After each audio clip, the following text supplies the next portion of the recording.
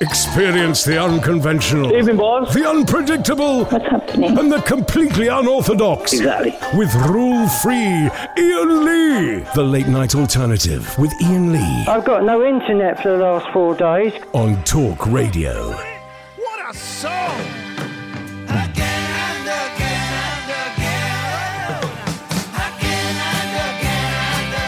Here's the betting. I guess maybe 5 of you have heard that song before. It's a great tune, isn't it? It's a great tune. Ladies and gentlemen, it's only Wings. Wow. Listen, you know me, I'm a huge Monkees fan, huge Beach Boys fan. I'm going to go and see the Beach Boys tomorrow at Hampton Court. Huge Beatles fan. Who is it? People who say they don't like the Beatles, or as far as I'm concerned, they have no soul. And I must confess, I've kind of got a huge gap in my Beatles knowledge. I love a lot of their solo work, but like a lot of people, I sort of ignored a lot of the I ignored a lot of the Wing stuff, is what I'm coming around to saying. And thank you to the marvellous people of the Take It Away podcast, Ryan and Chris, who we had on a couple of days ago. I've really been getting so excited to find 10 years worth of music that I ain't listened to properly before. The hits and stuff. But so the Back to the Egg album, which I think was considered a bit of a flop when it was released in its day, we'll find out. What a lost, great album. And I'm so thrilled that we've got 1/3 of Wings. We've got a former singer with the Moody Blues, one of the greatest, most talented musicians who's been doing the rounds, played with Ginger Baker, played with everybody. Ladies and gentlemen, all the way from America, it's only Denny Laine. Good evening, Denny. Hey, Iain. How do I follow that? Mate, it is such a thrill to talk to you. Listen, we just played a song from Back to the Egg, and I cannot believe I only listened to that album 2 weeks ago, and I'm there going, well, this is great. Every song on there is great. What? But that was, am I right? That was the last Wings album that you guys did. It was, but you know what? Now you mention it, I haven't listened to it myself for a while, and I find that when I do listen to the old stuff, it's a lot better than I thought it was. You got to remember that while you're doing this stuff, you're just engrossed in doing it. Yeah. You don't really, after it comes out. And as you say, it got a bit of a bad rap at the time, but yeah, now I listen to stuff like that, I'm kind of knocked away with. And I was just listening to that song now, and because it's one of my songs, and it sounds good. It sounds great. Brilliant. It sounds brilliant. Wing, I don't know, because how long have you lived in the States, Denny? Well, on and off this time for about 20 years. Okay. I've been back every now and then, but, I'm sort of based here. I haven't been for a while. Because I think, and I may have fallen guilty to this, Wings have kind of got... they've got a kind of a weird reputation, I think, in this country, partly because anything done by a Beatle after the Beatles was always going to be knocked a bit, partly because Mull of Kintyre, man alive, if you were around in the 70s, guys, Mull of Kintyre was everywhere. It was one of those songs that was just always on the radio, always on the telly. And I think people get kind of quite sniffy about Wings when actually you dive into those albums, Back to the Egg, Wings Over America, Red Rose Speedway. There's some great stuff on there, Denny. Well, thanks. But the thing is, it's all down to the members of the band. Yep. Don't forget, we had 3 or 4 lineups of the band. Yeah. And they were all great in their own way. This last one was a guy, English drummer called Steve Holly, who I still work with in the States, actually. Wow, okay. And then Lawrence Stewart was English, of course, and he lives in LA, and I see him a lot. So we've done things like charity stuff together. We still work together. But those 2 guys were the latest and the youngest members to join. And that album was kind of rushed, and as I say, it's had its value. And now I'm listening to that song, for example. There's a great groove on there, great feel, everything. It was tight, Go on. Well, I was going to say, like the earlier days, like the those were that was Red Rose Speedway was the first kind of studio album that we did with the producer, Glenn Johns. Yeah. And then before that, it was a kind of rough band. It wasn't that tight. We were unknown. We weren't that, well, not unknown. He wasn't, and I wasn't a little bit. But we weren't known as a band. Yeah. And it was all a bit raw, and it wasn't very good. So we built up to being good. That's what it is. Live work did that. Well, that is one of the brave things for both of you, because obviously Paul was in the Beatles. I don't know if anyone's heard of that band, but you'd had solo, or success with the Moody Blues and with Ginger Baker and stuff. To kind of go for both of you to go back to the beginning instead of forming, like a soup like Crosby, Stills, Nash and Young or something. To go back to the beginning and start from nothing again. That was a bold move for both of you, wasn't it? It was, but we didn't think of it as much like that. I think, you see, you got to remember, I knew Paul from the Beatles days. Yeah. I mean, we were managed by Brian Epstein after we all got ripped off from our first manager. We went with them. Oh, right. They got us on the British tour. We were friends. And as I say, that was the beginning of me knowing Paul really well. So by the time I got together with him, it wasn't so much like strangers starting again. We were just playing stuff, like we were influenced by the same music, the old Buddy Holly, Elvis, all that stuff, Eddie Cochran, Everly Brothers. We were all influenced by that. So to us, it was just kind of getting together and see what we came out with. We knew we weren't going to be playing Beatles or Moody Blues music, because we couldn't. I mean, you can't go out and do that, not in those days anyway. I mean, the tribute bands do it and all that stuff, but we couldn't do that then. So we had to come up with something new, and we went to Scotland. I mean, that's how My Looking Tie got written. Yeah. We were up in Scotland, just starting again as far as hey, we want to get away from any outside press or whatever, criticism, and just get it together as two friends, really, with Denny Sitewell, of course, Linda. But it was just the nucleus of it was me and him, and we kind of, because we knew each other, it wasn't that hard, is what I'm trying to say. How did you get the gig, Denny? What was there a phone call from him saying, look, do you fancy joining me back? How did it work?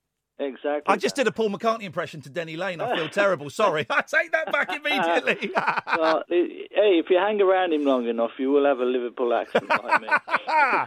So, but was it a phone call in the middle of the night saying, I'm starting up a new band, you want in? It was a phone call in the afternoon to my office. I was staying in the office at the time. I had a room in the back, and I was friendly with Mark Bolan at the time. Okay. And the management I was using were trying to get him a deal in America. So I was kind of laid off for a little while.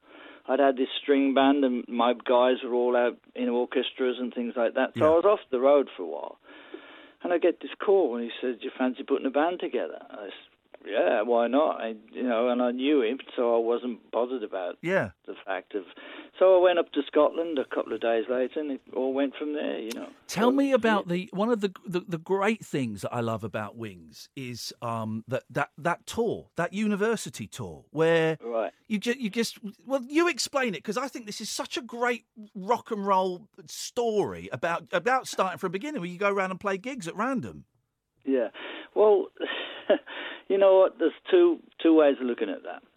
First of all, we needed to be away from the press, like I said before. And that was a way of doing it. And there already was an audience in these places, don't forget. You turn up at a university, you got the campus and all that, and they're all there. So, our roadie goes up to the guy and says, hey, we've got Paul McCartney in the van, do you want to do a gig? And they can't believe him at first, but then we go up and play. After that stuff was just jammed. We had about 5 or 6 songs, and we kept repeating them, that stuff. But it was to get us to get an audience to see how we felt and how it all went down. So, but the other thing, of course, was we couldn't really, do it in a big way. It wouldn't have been, we weren't ready. We weren't ready. It would have cost a fortune. It would have involved a lot of, agents and managements and getting it all together, and going out on the road and venture. All that stuff it's huge, that. Yeah. So you can't go out at that stage in that big way. So it was really just kind of an organic thing. And how were you travelling? Were you in like a minibus just driving from town to town? Yeah, kind of. Yeah, we had a minibus and we had a van, obviously, with all the gear in it. Yeah. But, we just turned up, and it was really purely as a way of playing to an audience, which we hadn't done yet. See, that's all. I love the fact, and again, there's the British press can be very mean. I love the fact That I don't know if you've come across that, but it can be. And he got the piss taken out of him a lot, I think, for inviting Linda in the band. And I think that's lovely. I think he wanted, he's going through the trauma of leaving the Beatles, and he just wanted to be on stage with his best mate, his missus. And I think that's so great. What was it like having her in the band? Well, the idea was that, he was up in Scotland, right, and he was living up there, and he was away from it all and like lonely, I suppose, to a certain degree. But they had each other, and they had the horses and the kid, and it was like a different to get away from it all. And he was going through a lot of financial things with the Beatles and whatever. So, in other words, she was like his right hand, right, and like. It's all he could do was just have her around, and he'd be playing songs and whatever and writing songs, and then he'd get her to help her out with bits and pieces. So that developed into him doing Ram with her as backing vocals, I suppose. And it was hard to get her into that because, like, we used to spend quite a lot of time getting the vocals together. Yeah. But because she wasn't experienced, and she certainly wasn't experienced on stage, so there's always a little bit of that to start with. But there again, like anything else, she developed her thing. And a lot of people do say, well, the vocal sound of Wings is very, very important. They used to say that about the Moody Blues. It's got a sound, and she did add to that sound. So you can't knock it from that point of view. No. But it was difficult for me to be working with someone who wasn't, someone who'd been out on the road. And, it wasn't like being in a normal band. Yeah. Sure. But because we had to spend that little extra time with getting her in shape. But anyway, she was a nice enough person. I didn't mind, and it was, look what happened, at the end of the day. It worked out. Successful. How did you go about, how did it work in terms of songwriting? Because obviously most of the songs are McCartney, but you've got a few great songs, scattered throughout the Wings catalogue. How did it work? Did you go in and say, I've got 5 songs, pick one? What was the deal? No, again, it was Paul being, motivated by the fact, of course, he's left the Beatles. He doesn't have a songwriting partner. But he's up there in Scotland, and he did a couple of albums of his own. And he's now got the confidence back to do writing on his own. Yeah. And, of course, he would say to me once in a while, for example, like Mull of Kintyre, I was invited over to breakfast like I usually was. I was staying over the hill in the cottage. And I'd go in, and he had this chorus, and I said, well, that sounds like a hit song if we ever get that together. And the next day we went and wrote the rest of the song. So, I mean, it was something like he had an idea, and I helped him finish. He did it with a couple of my songs, you know. And that's the way it would work. And then we would sometimes take time out to go, maybe to Spain or somewhere, as one example, Morocco, to just go and write, take a week and sit and write every day. I'd go down to his house, just treat it like a job. You'd always come out with something at the end of it.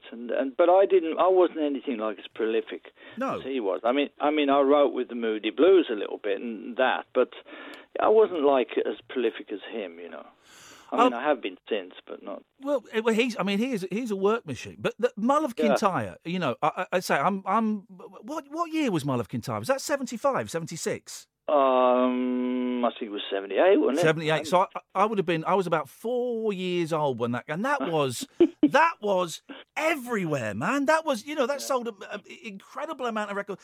Did it feel special? You say when you heard the bit he'd written, you thought that was a hit, but did it feel like a special song?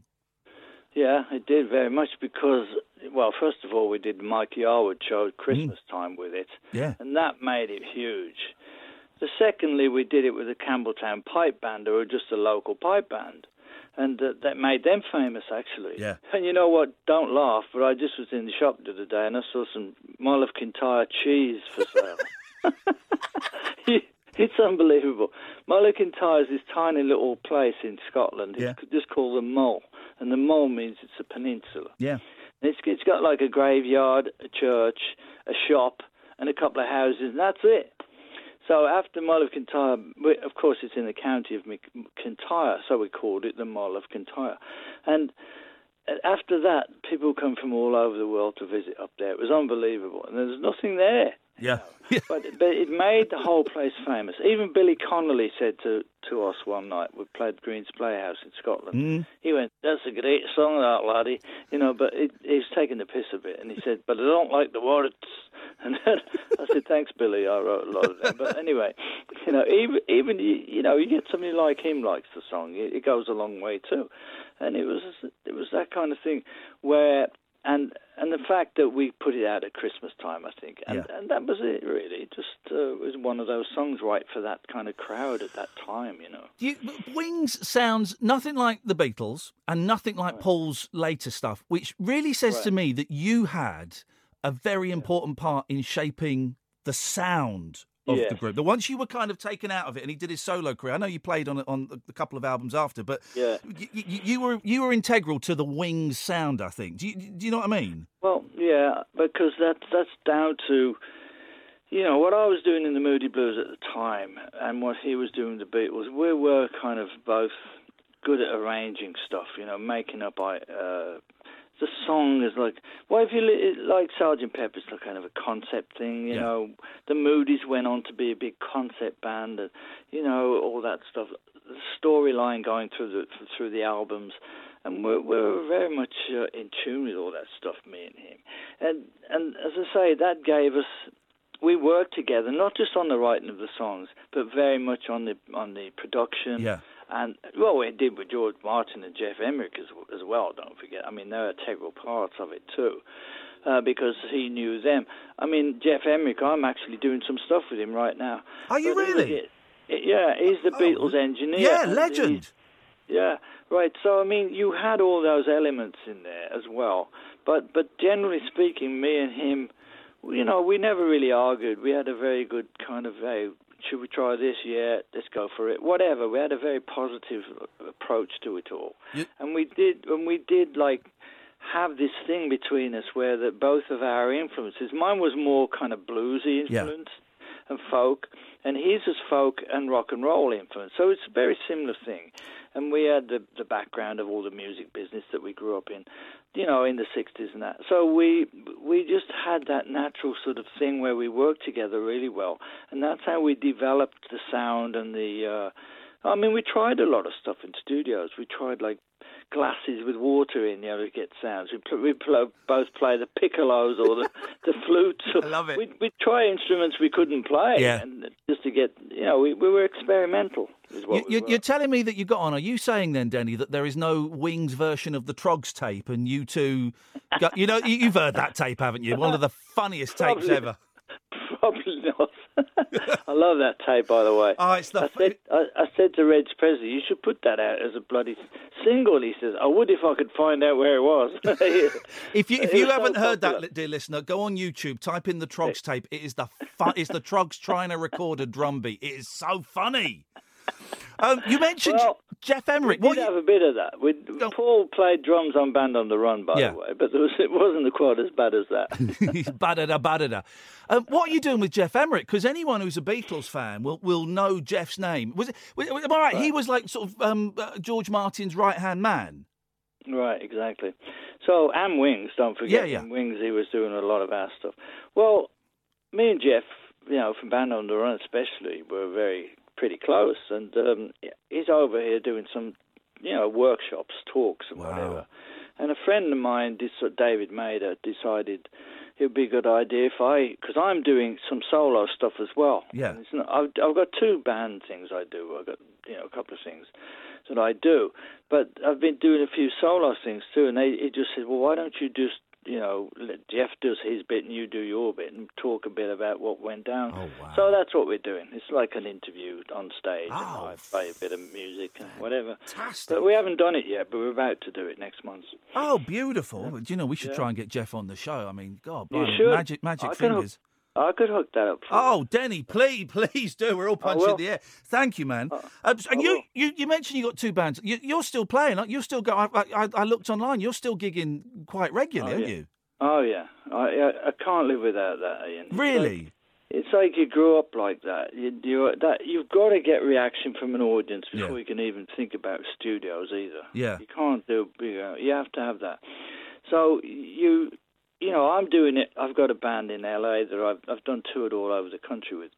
I've got another band on the East Coast that I kind of concentrate on that side of the country. But, that's about it, really. I don't do a lot of work, but I do have a couple of shows, and it incorporates, obviously, some Wings stuff and Moody stuff that I was on, and a lot of my solo stuff. Don't forget, in the 80s, I made quite a few solo albums. Yeah. What was it? Well, I was going to ask, what was it like in the 80s when Wings... Well, Wings kind of ended after Paul's bust for marijuana in Japan, didn't it? In a way. Well, you see, what happens is that when you do go through that, suddenly you can't work again. You can't get visas.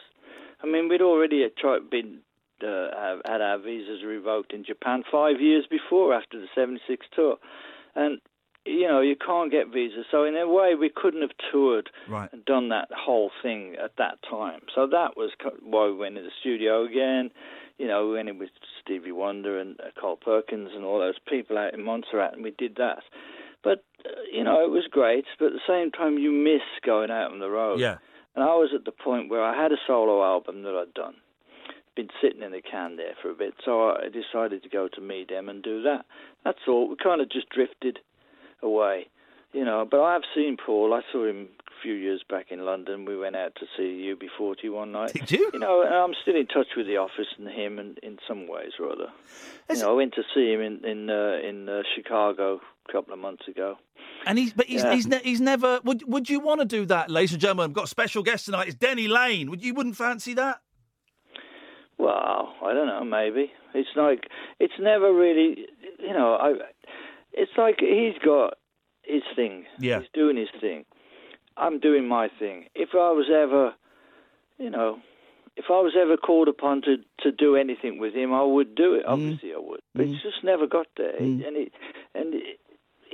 I wouldn't want to push myself on him either. No. To do that. No. But there are people that pressure us to try and get that back together. Oh, you never know. Of course there are. I mean, I think it would be beautiful if you got up on stage and did a couple of tunes with him. But, that's... Well, I was thinking more like getting back together and writing a few more songs. Oh, mate, another Wings album would be awesome. It would be awesome. Well, that would be the kind of thing I would really jump at. Let's put it that way. Wow. Let's talk about the solo stuff in the 80s, because you've gone... And it is... It is hard for a lot of people to remember. Wings were huge, right? They were huge. You had so many top 10 hits, so many big hits. That Wings Over America tour of I think it was 76 was massive. To go from that kind of that hysteria, and it was hysterical for a while, to kind of not being that part of the centre of that hurricane. Right. What was that like? Well, I see again. It was like a peak we reached, and I was ready to have some time off in a sense and concentrate on my own thing. In a way, I was kind of encouraged by Paul to do that, to go away, just put an album out on my own. So what I did is I just went in the studio every week for like 5 days a week with a great engineer. He'd either be from Decca or from EMI engineer. Yeah. And I just wrote and for about 5 years I was in the studio doing that, and apart from living in Spain at the time as well. Yeah. But I was just concentrating on me as a songwriter, and consequently I did really get into it, and I've enjoyed writing a lot since. But as I said, that was the 80s for me. I wasn't really, ready to go out on the road again until I had a great band. You see, I mean, because the peak of Wings was it's a great band. It was you got to start at the bottom again, and I just wasn't. I thought, well, I've got to get some material out there first before I even think about going on the road again. So it took all that time. It really did.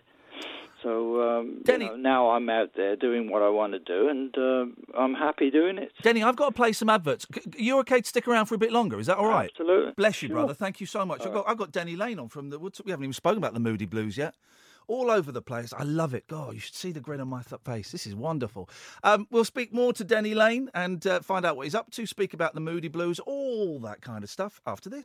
Experience the unconventional, Evening, boss. the unpredictable, what's happening, and the completely unorthodox. Exactly. With rule-free Iain Lee. The Late Night Alternative with Iain Lee. I've got no internet for the last 4 days. On Talk Radio.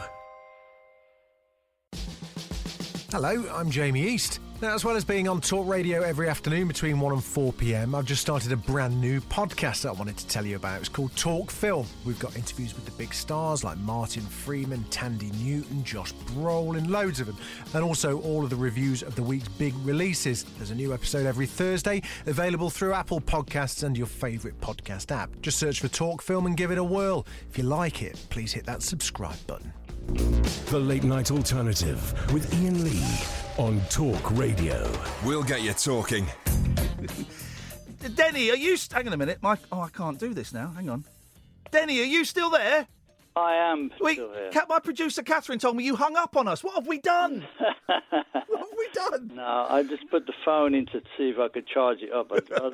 One of those landlines. I'm going to ask you one more Paul McCartney question, right? And please don't hate me for this, right? Well, maybe you will hate me. I don't care. At any point in the time you hung out with Paul McCartney, did he ever sing Penny Lane with the words Denny Lane? No, but everybody else in the world does. Do they? Oh, no. Well, it's like that's one of them standing jokes. But I will tell you that knowing Paul's, quirky kind of personality, that he must have written that Penny Lane with me in mind. Because if you notice, and people don't know this, I don't know anybody who came up with this except me. Yeah. But the bass line in Penny Lane is exactly the same bass line as in Go Now. No. Ding, ding, ding, ding, ding, ding, ding, ding, ding. He's absolutely right. Yeah, and so... That's incredible. And Penny Lane being, a place in Liverpool, tie it in with Denny Lane, and there you go. And I did know him in those days as well. Don't forget. Yeah. When did you? Well, let's go back a bit to. Let's go back to the Moody Blues. Am I right? You guys started out as like a proper, early '60s blues group, as opposed to a pop pop band. Yes, exactly. Well, they came back from they came back from Germany. Ray and Mike. Yeah. And they decided they want to put a band together to go back to Germany because they'd been hanging out with people like the Beatles and whatever because those were the bands getting the work out there. And they said, there's a lot of work in Germany, we want to put a band together. And I said, well, let's get the band together, but I want to play blues music. I don't want to play pop music because that's the way it's got to be. Yeah. So anyway, that's what we did. But instead of going back to Germany, we got discovered at the residency we had. We had like a blues club we played. And then we went down to London. But of course that developed out of that into R&B and Go Now and all that stuff. Was an extension of us being basically a blues band. And the Moody Blues was stood for blues. That was it. That was the whole point of it. Yeah. And Go Now is such an iconic song. It's such a great... We played it yesterday, to flag up you were coming on. And what is that? I mean, that's like 54, 55 years old now. It sounds incredible today, man. Incredible. Well, in those days, we didn't have many choices, You just went in the studio, you had a tape machine, and 4 tracks or something like that. You had to be good. A lot of the bands in those days were good. They played everywhere. They were always good in the studio. They just went in, bang, bang, and it was all over. So we kind of recorded that very simply. And I think a lot of that old stuff, obviously on vinyl, stands up today, especially because they're all trying to capture that sound on vinyl now. That sound is purely because of the simplicity of the recording of those days. Yeah. But yeah, it does stand up. It's right in your face. Why did you leave the Moody's? What happened there? Because you were huge. You were on a crest of a wave, and then you weren't in them anymore. What happened? Well, we weren't actually, because crest of the wave was obviously Go Now, which we were on the Chuck Berry tour. That went to the top because we were playing live, and everybody would go out and buy it. But after that, we did the album, and then that album didn't do too well to start with, and the guys wanted to go out on the... Excuse my Americanisms here, but the guys wanted to go out on the road and just make money. Yeah. Let's go to Germany. Let's go to France. Let's do this. I said, no, we should be going in the studio and doing a new album, which we did owe at Decca at the time. Yeah. And so I said, well, I just don't fancy it. I'm just going to sit and write and try and get some more material together. Anyway, we didn't fall out or anything like that. Anyway, they started looking around for other people, and they found Justin and John came from Ray Thomas's band. So they did that together. I actually opened for them once. Did you? I was playing the old material, and I was playing my string band material. Yeah. But anyway, having said that, I went off to do my thing. They went off to, and then by owing that album to Decca, funnily enough, that's how they ended up getting their hit with Days of Future Past. Right. Was it the first album? I can't remember.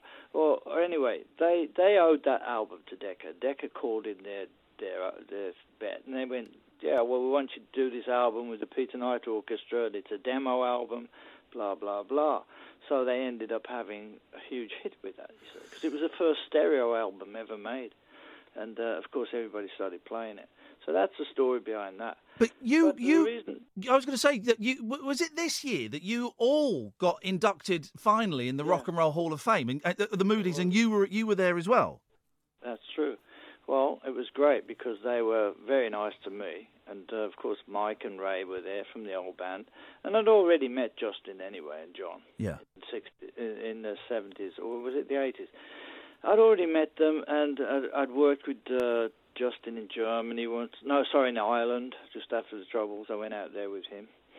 And, they were very nice to me. Very, very kind of, gracious and friendly, and we had a good laugh. And that was more important than actually winning the award, really, for me. Yeah. And it was great. Really, really enjoyed it. Yeah. What was working with Ginger Baker like? For those who haven't seen, there's a brilliant, I can't remember what it's called, but there's a brilliant documentary about Ginger Baker. Baker, of course, went on to drum with Clapton and all kinds of people. But a very intense, eccentric gentleman, he said, being diplomatic. What was he like with you? He wasn't like that with me at all. Was he not? No. I mean, again, I knew Ginger and Jack from the Chuck Berry tour I just mentioned. Yeah. They were in a band called the Graham Bond Organisation. Oh, of course. They opened for us on that tour. Yeah. And so that, again, came about as me knowing them.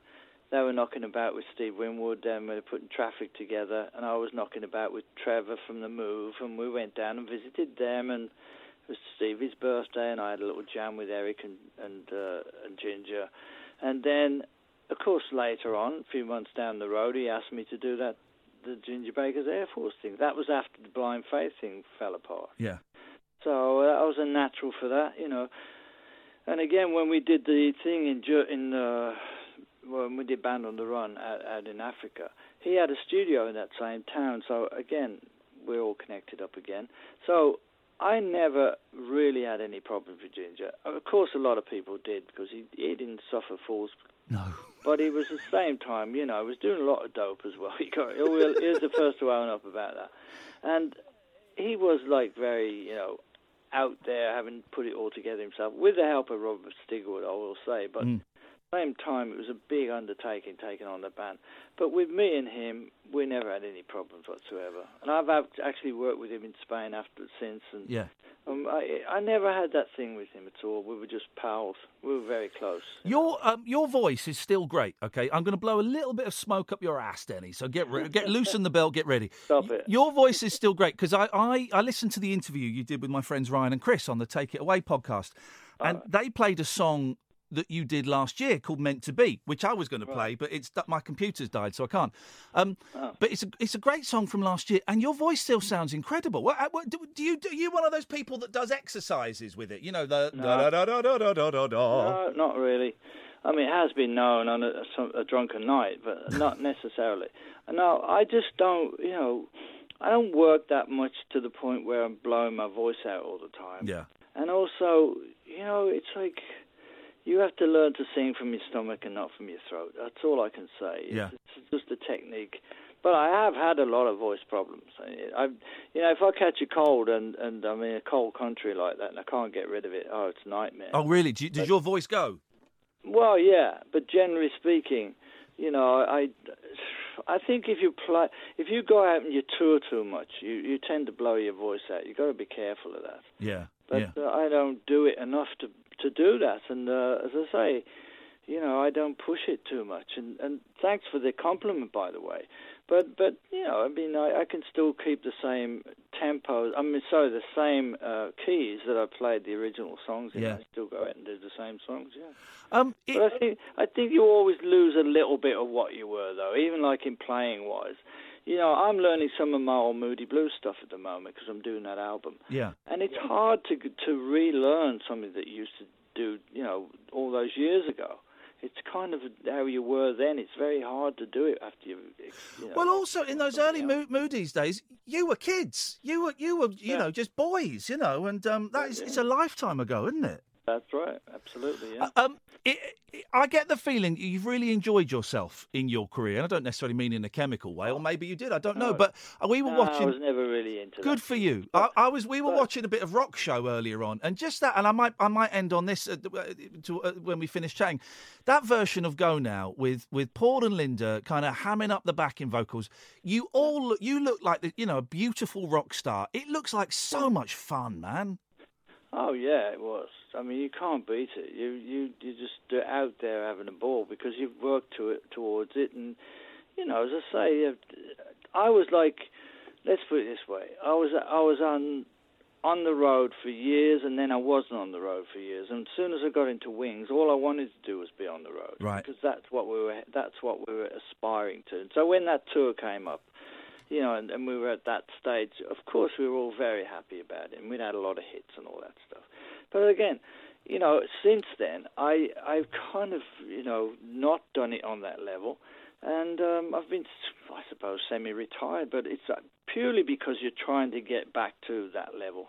You're always trying to push the envelope to get back to what you were, and go on the road as much as you possibly can. And that's what I'm still doing. You don't change. People don't change. What was it with Wings and recording studios? Because you didn't have picked some weird ones. Obviously, there's the whole Band on the Run in Lagos debacle. There's it was London Town, wasn't it, that was recorded on a boat? Why couldn't you just go into Abbey Road, like the old days? Because we were looking for influence, basically. I was into boats for a while, and then Paul and Linda said, what you got a boat for? I said, because it's a great life and it gets you away from everything. And in a way, the studio gets you away from everything too. So I said, he said, well, let's make an album on some boats then. It's like, we're not going to be bothered. Let's go to Lagos. We won't be bothered. But also, it's because of the music. You go to Jamaica, you're going to be influenced by reggae. Yeah. If you go to Lagos, you're going to be influenced by African drums. So it's to do with that. It really is. You've got to keep charging them batteries up, is what it is. And that's what we did. What's interesting about the Wings albums is there's some of the early albums, there's a couple of songs you think, well, maybe that's not the greatest song. But by Band on the Run, it all came together, didn't it? And it shouldn't have come together because you had two people leaving the band. You went off to Lagos to a studio that perhaps wasn't the most technically,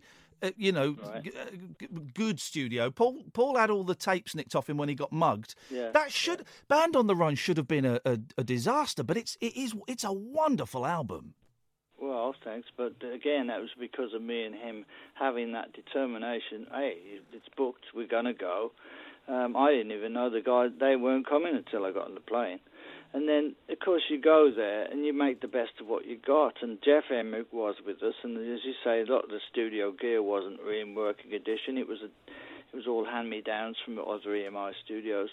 But it was good enough for me and him. It's no different to us, being up in Scotland and knocking out that Buddy Holly album we did on this little 4-track machine.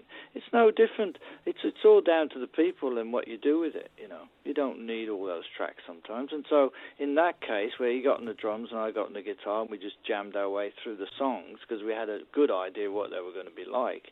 And we got the feel down first, and that was the important thing. So it was easy. And it was primarily you and Paul doing all the tracks, Paul on the drums and you kind of sort of rhythm and bit of bass? Yeah, well, generally a guitar first, and then we overdubbed a lot of the stuff, obviously, when we got back to London. We added all the other stuff. Then we got Tony Visconti to do the strings and the brass and stuff like that.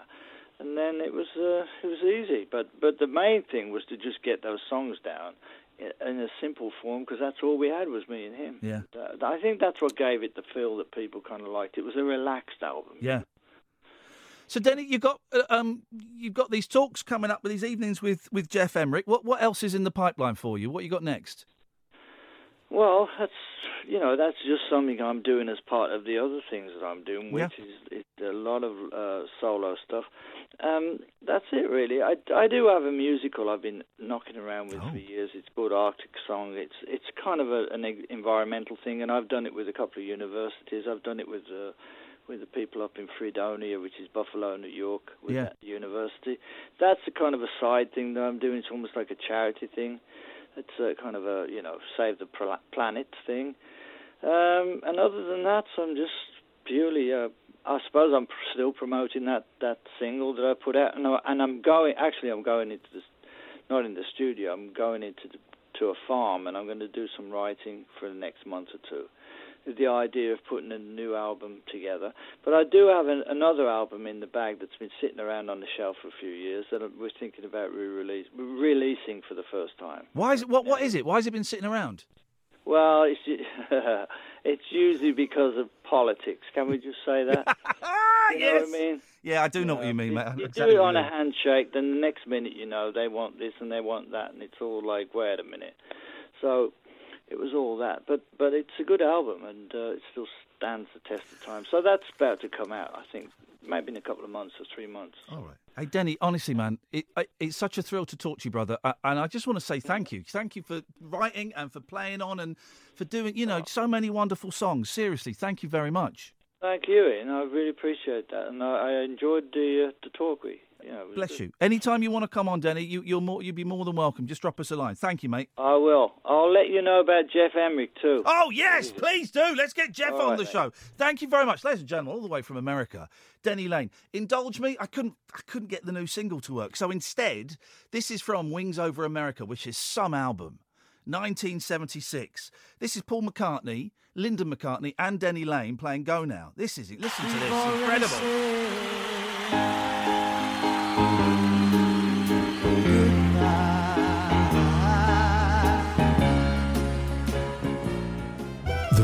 Show where the owls are not what they seem. Do you or have you ever watched Twin Peaks? The Late Night Alternative with Iain Lee. We could be dreaming and meeting each other in our dreams. On Talk Radio.